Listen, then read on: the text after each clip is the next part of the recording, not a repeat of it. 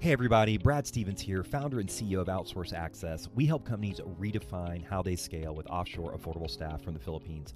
Congrats to all fellow winners of the 2023 Real Leaders Impact Awards. We are proud to be among you. About 10 years ago, I woke up to a major growth problem in my last business. Cash was tight, staff was overwhelmed, and tasks were not getting done. Then I discovered the world of offshore virtual staff in the Philippines where English is their second language, so there's no communication or culture gap. I realized outsourcing wasn't just call centers, it was access to college-educated Filipinos to support sales, marketing, operations, customer service, bookkeeping, personal tasks, and more. And in fact, the first woman I hired in the Philippines at 23 is now an award-winning COO of our entire company. It inspired me to launch Outsource Access. One client and YPO member, Ali Jamal, shared their offshore virtual staff Edison automated processes and saved them over $50,000 per year in the first few weeks. It's about finally getting things done and staff focusing on higher value activities. We've grown by over 2,000% in just 3.5 years and will double next year. To receive a complimentary outsourcing playbook customized for your industry and to connect with one of our team here at Outsource Access, just visit redefinescale.com. That's redefinescale.com or text the word scale to 770-954-8440. 2 months after hiring my first staff, she sent me a picture of shoes she bought for low-income children because of the opportunity. And now we support thousands of families and the environment with United Nations SDG projects. I'm proud we've grown with impact. To learn more, visit redefinescale.com. Hello, friends. Laura McKinney here, your co-host for the Real Leaders podcast. I am so happy you're here tuning in today, and as always, you are in for a treat. Got some amazing pearls of wisdom coming your way, so make sure to share and review after you take a listen. Let's do this. And we are live. All right. Awesome. Well, everybody, as you are trickling in and watching this LinkedIn Live, I am here with Ibrahim Al-Husseini, the founding and managing partner of Full Cycle. And I am really excited to have you on today because we have a lot of topics to cover. I have loved reading and learning about you, prepping for this interview. I think you are a fascinating human being, and I'm excited for our audience to get to know you a bit more. So thanks for joining us today. Thanks for having me. Of course. And to start off, to give our audience a little bit of context of who I'm talking to and who you are, tell us what Full Cycle is. So Full Cycle is a climate fund. We developed this interesting strategy that takes into account the fact that warming begets warming, meaning that the warmer it gets, the warmer it'll get the following year because it builds on itself. So we designed a thesis that allows us to front load the impact of the climate dollars that we aggregate such that we can slow down the warming process and buy ourselves some time as a civilization to get out of this mess. So it's a brand new thesis and investment model that we developed strictly for this unique problem that we're facing.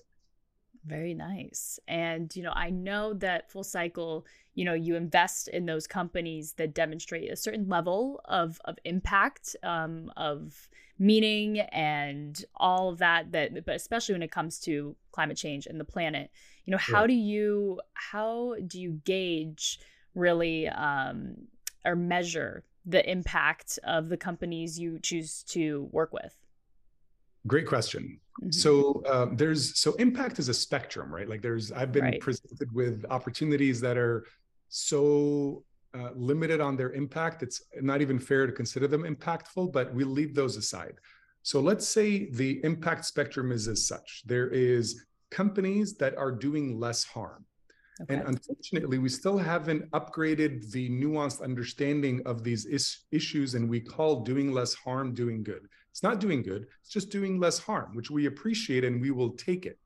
My analogy around that is if your house is on fire and you were operating a blowtorch or a flamethrower and you downgraded to a blowtorch, it's helpful, but not ideal.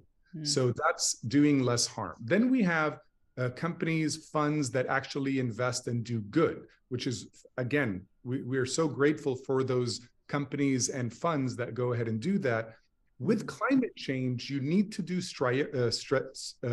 prioritized and strategic good, not just general haphazard good. Because like I mentioned earlier, warming builds on itself.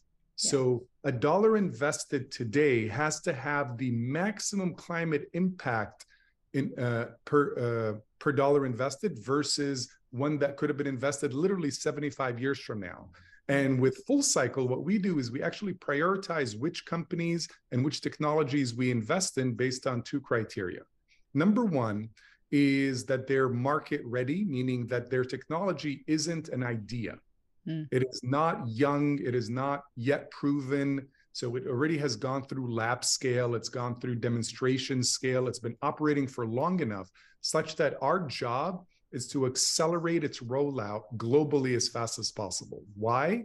Because climate change is interestingly, infrastructure level, industrial level type of problem.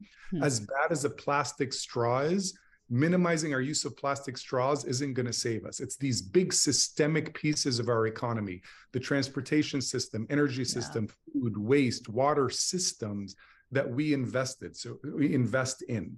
So we identify these technologies and we make sure that they are ready for rollout, because it's like, think of it this way. If it's an early stage technology, if the house is already on fire, going back to that analogy, it's a little too late to invent firefighting technology. Now, there are areas that require us to find new innovation in, but they make up about 20% of climate tech. 80% has already been invented and ready for global expeditious rollout, and that's the role that we play. And how do we prioritize them? Literally down to the molecule, the greenhouse molecule that they abate.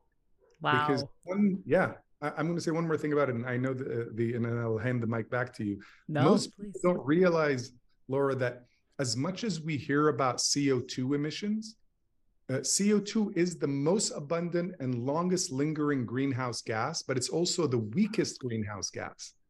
So the other greenhouse gases that we don't hear as often about, like methane and nitrous oxide and refrigerants, those are hundreds, sometimes thousands of times more heat trapping than CO2. And even though they make up 1% of atmospheric greenhouse gases, they actually are responsible for about 46% of the warming. Wow. So think about it, per dollar invested, if we're addressing that 1%, we are getting almost 50% warming abatement capacity with 1% of the needed dollars invested. So we get to maximize what's called climate return on investment by focusing there. Wow. So you dive in deep, like the nitty gritty to really pinpoint who you're working with, down to the actual molecules. How do you find that? Do you have a team of people who research that type of science, or how does that work? Well, two things I want to say. So first of all, we are not just like another group of people who are investment professionals who are jumping on like climate bandwagon because people now want to invest in it. We actually got into this space because we care about this space. Yeah. I'm a serial entrepreneur with several exits behind me. I've been a technology investor for decades. I became a climate investor before any of the nomenclature around this space was even invented, literally back all the way to 2001. And that's because I was a scuba diver. So when you're a scuba diver, you actually see the degradation in the quality of the ecosystems, the biological ecosystems firsthand, because the problem was so much more visible underneath the surface of the water before we started noticing it now above the surface of the water. So over a decade, I went back to the same spot over and over again, and it went from being lush and full of life to completely barren and full of plastic in a decade. So this is a sincere effort from us. We're not just a run-of-the-mill fund that's just trying, again, to capitalize on a trend. And to answer your question directly, we have an extraordinary team, all equally passionate in their own journey to care enough about this that they've sorted through 900 technologies, and we've identified 5. Wow. Yeah. I mean, that's impressive. And, when I was reading about you and Full Cycle, something that stuck out to me is that you invest in technologies that are 6 continent solutions. Can you explain what that means? Yes. So again, climate change is a global issue, right? We live in a closed sphere in the middle of space. The emissions coming out of any part of the world is going to affect every part of the world. We are now, never before have we gotten present to the butterfly effect than we have vis-a-vis this existential issue of climate change. Yeah. So, investing in technologies that are commercially viable, meaning that they're economically, they pencil out economically for places like Berlin and San Francisco, very rich cities. I consider those vanity projects because those are not a solution. Those are there for, like for a city to feel good, for a mayor to get elected. We pick technologies that work, that pencil out economically for every area of the world. So they're as much a solution for Jakarta in Indonesia, Cairo in Egypt, Mumbai in India, as well as Berlin and San Francisco. So that's what we mean by a 6-continent solution. It works everywhere. It is designed, it is chosen, it is backed. It makes it through our very strict processes, to graduate to being a solution that will replace its 19th century or 20th century polluting counterpart that we are trying to get rid of. And our job is to identify these technologies and make sure they do that replacement exercise as fast as possible. That is our job. I see. Okay. Very good. And, I'm curious, and it's a 2-part question. The first part is, what is maybe your heaviest or most pressing worry, in this space and when it comes to climate change? And the second part I'll get to in a minute, but the first I want to ask that part.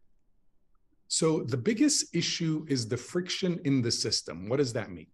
Yeah. So the friction in the system is, money, whether like these pools of capital have a lot of people who feed off of them. There's a whole financial system that's designed to make its living off of this capital. So there, everybody in the system has to justify their paycheck within it. So nobody, literally nobody we've encountered prioritizes the fact that we have this existential threat that we have to address, where if we don't address it, money and capital become a lot less significant as part of our life in the first place, which was my original wake-up call, which is, what's the point of me continuing to accumulate wealth on a planet that's literally dying? That seems like an exercise in futility. I think Steve Jobs said it best, where he said, I don't want to be the richest man in the cemetery. But so this ecosystem is made up of a lot of people who whose number one job is, guess what? Not to get fired. Yeah. And number two job is to maximize their bonus. And if they can accomplish 1 or 2, then they're happy to do it by doing something actually good. Right. But fundamentally, they are friction, because they have to, their number one priority is to continue with the same system that have been placed around money management, wealth management, asset allocation for probably over a century or 2. And the purposes of those, let's say the checklist that exists in the system, is to grow or maintain wealth and minimize risk. It's not to solve global existential problems. So we still haven't upgraded the systems that allocate capital such that we prioritize something that, without fixing, makes every asset class suffer. Because the economy exists because we have lived and built human civilization in a very stable climate period called the Holocene. It's 12,000 years where climate, literally temperatures have not exceeded 1 degree up or down Celsius the entire time. Wow. And in just the last 150 years, we've already gotten to 1.2 degrees. And we're on the best case scenario right now, unfortunately, is 2.3 degrees by the end of the century. So that's why we've changed the name of this current age that we're in to the Anthropocene, meaning the age of humans, because we are now the biggest transformative force in this little closed sphere that in the middle of space. So that's number one. That is the biggest issue, is asset allocation. Okay. Yeah, so if that's the biggest issue, my second part of that question is, what are you most hopeful for in this space? Or what are you optimistic about with the work that you're doing and the people and your peers who are in this space as well? Like, what are you most optimistic about in the climate change space? I mean, the fact that the awareness behind it is like everywhere. I mean, unfortunately, you know, as you know, human beings have a bad habit of only changing once the pain of change outweighs the pain of staying the same. Yeah. And now that pain has reached us. I mean, nobody I know is arguing about whether climate change is real anymore. Some are trying to push off whether it's man-made. Some are trying to pretend that there's nothing we can do about it. All of the pushback is no longer around climate denial. Even the companies that have been funding climate denial to make sure that their business model continues for decades to come, they're the biggest investors in climate technology now. They're literally pivoting to the new climate energy systems behind the scenes, while knowing for decades they've been the ones that are funding the climate denial piece to begin with. So of course it's hopeful that even as sinister as what I just said has been, it still gives me hope to know that, you know, we're all now are walking into the future with eyes a little bit more wide open. We're still squinting, but we're seeing through our eyelashes. In the past, it's been like, hear no evil, speak no evil, see no evil. So we're now past that, which is great. Yeah. And, you know, in that vein, climate change, like you said, it's very widely talked about now. You'll see it on news headlines almost every day in some capacity. And I think for a lot of people, they're just like, you know, the average person, if they came to you and were like, Ibrahim, like, what can I do? Like, I'm one person. Like, what, like, do I even matter in this space? You know, can I matter in this space? Can I make a difference? Like, what would you say to those people who, you know, they're like, I'm just one person. You know, what can I do? Yeah, well, one thing you can do, and thank you for asking this question, and every single one of us matters. It literally, this problem is so big that it's going to take all of us doing everything. There is no one silver bullet. So anything that anybody decides to do is going to be helpful to themselves, their own personal integrity, knowing that they're part of the solution, not the problem, is also allows us to sleep better at night and feel good about everything we do. So give yourself that gift and live with that level of integrity. But from a pragmatic standpoint, you can eat beef, you know, twice a week instead of twice a day, for example. Because beef is a huge emitter of methane, which is 86 times more heat trapping than CO2 over the first 20 years. So, you know, even if you just skip eating meat and dairy one day a week, if we did meatless Mondays in America, our methane emissions would drop something like 41%, which would be massive. That would be massive. Take less flights. I always like, we're on Zoom right now. I was just at a meeting at the Clinton Global Initiative earlier, and I said, one of the biggest contributors, in a positive way to the problem of climate change is Zoom. Yeah. I mean, taking one flight from LA to London is equivalent of going vegan for 6 years. Jeez. Wow. So imagine how much less emissions from transportation are spewing into our atmosphere because we're able to have this conversation electronically and, you know, and get probably 95% efficacy from it, where this, you know, where in the past we've had to travel so much more. So I love that. Absolutely. And, you know, I want to know or dive a little bit deeper into you and like why you do this type of work personally. And you kind of mentioned it earlier, but what has been your journey to Full Cycle and why do you get up every day and are amped up to do this?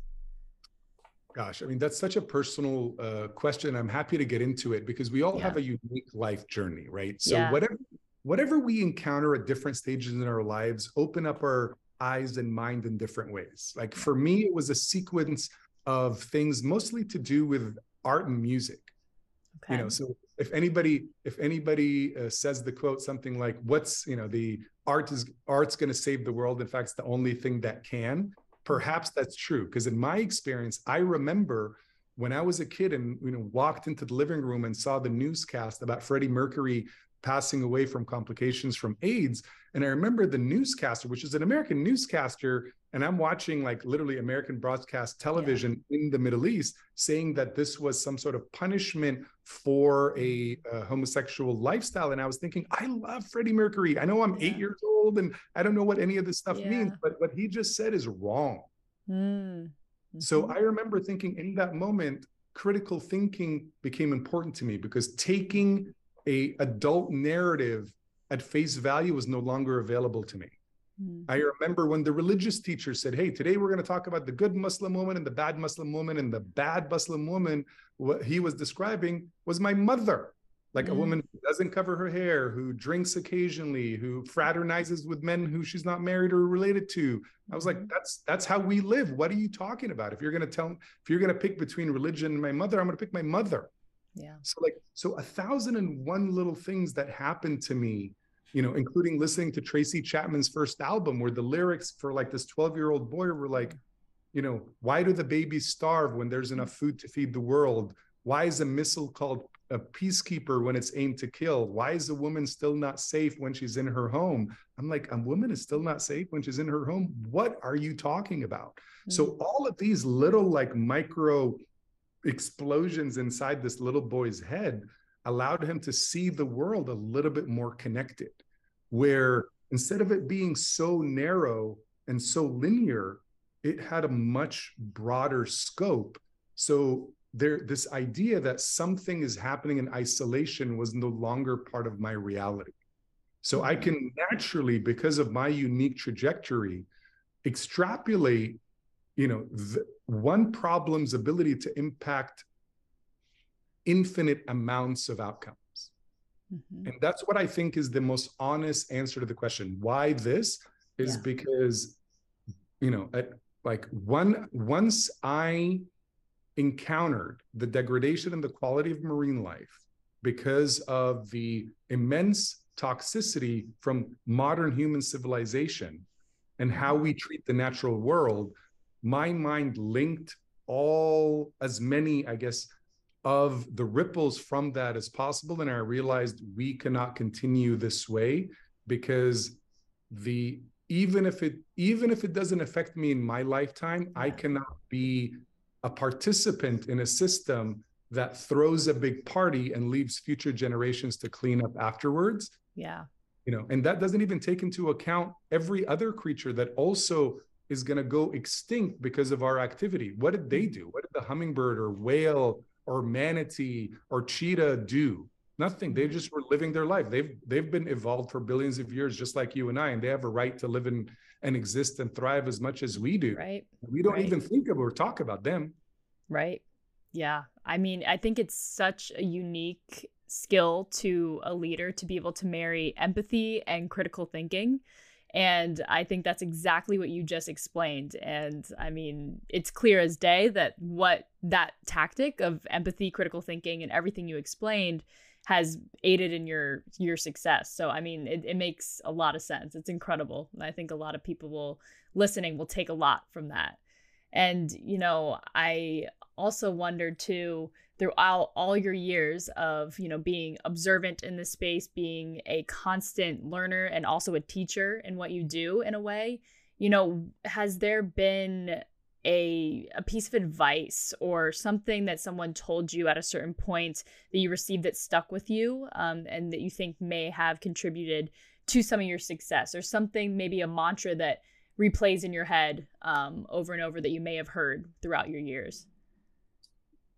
So one of my favorite, it's actually a verse in the Quran.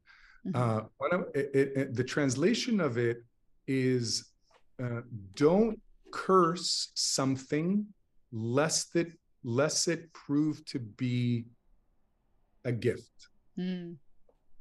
So the reason why that's so valuable is because, first of all, if you think about it, if we look back at our life, how many examples do we have about something that like stopped us in our tracks because it seemed so worrisome and so problematic? And when we look back, we reflect on it as having been a blessing. Right. So, so when you see the world through that lens, you can stay calm and actually active instead of reactive to things. And that allows us to navigate all the ups and downs of life and business and health and relationship and everything else with so much more ease and intention. So I'm gonna say that's my favorite quote. And I do apologize. Originally I didn't realize it was a verse in the Quran. I was mentioning it in the past as if it was like a saying, but it turned out it's in the Quran, and a lot of people were upset at me. So I apologize for anybody I might have offended by saying that. Yeah, no, very good. I think that's very valuable advice all around. And like you said, applicable in more things than just business. It can be personal relationships, just any way that we communicate with people. I think it's really beautiful. We ask everybody this that comes on our LinkedIn Lives, our podcasts, and it's the essence of who we are at Real Leaders. And we want to ask you, what is your definition of a real leader?